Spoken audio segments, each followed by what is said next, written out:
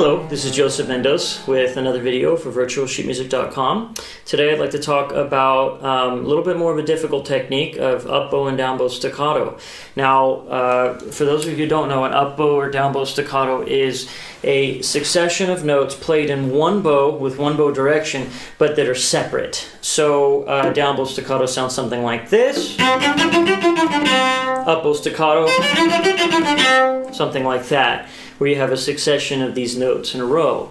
The way to acquire this technique, well, first of all, most people who have this never acquired this technique. It kind of came to them naturally. That was not me. I don't have a natural staccato at all. It was something that took quite a lot of work, and I'm still working on it. I'm still trying to get different qualities out of it.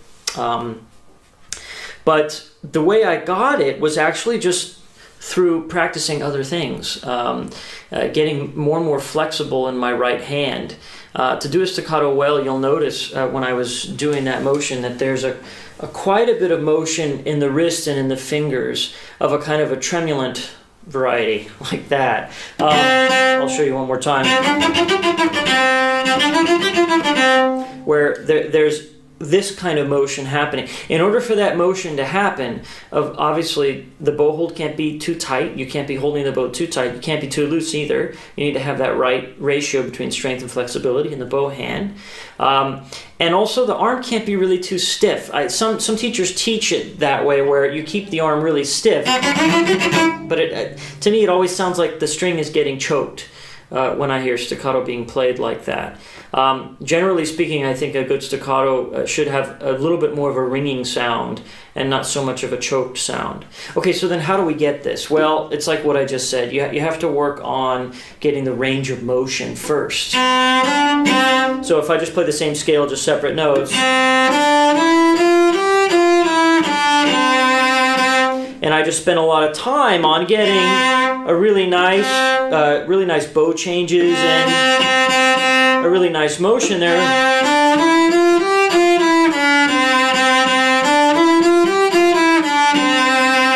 then if I work on that, then it'll gradually lend itself to a really good staccato.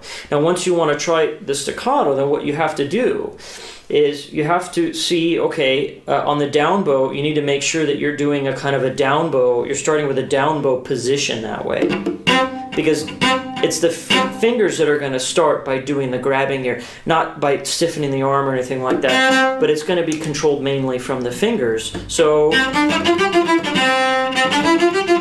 now for the up bow, it's the same thing but the opposite. You have to make sure that you're in this up bow position first, and in fact you need to almost exaggerate it. You'll notice how pronated my fingers are. They're kind of almost over pronated.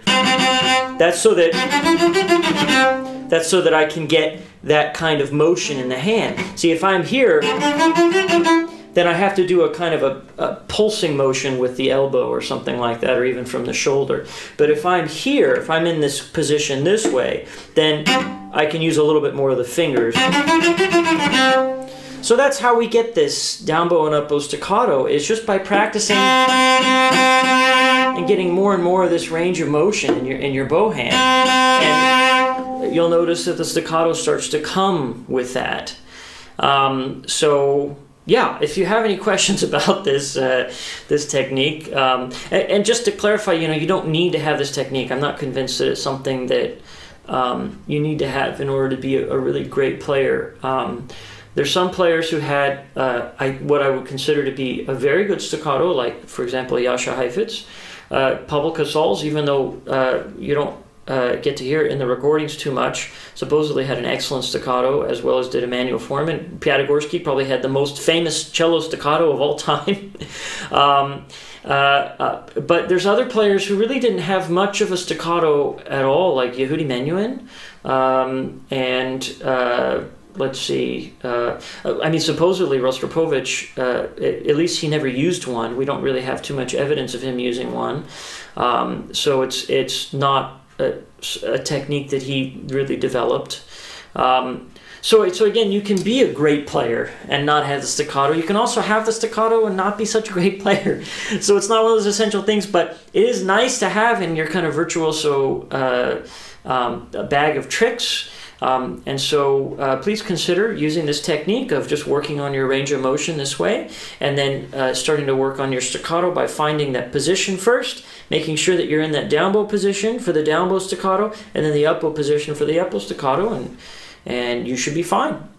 So if you have any questions, please leave them down below. If you're watching on YouTube, don't leave comments there. I will not reply to those.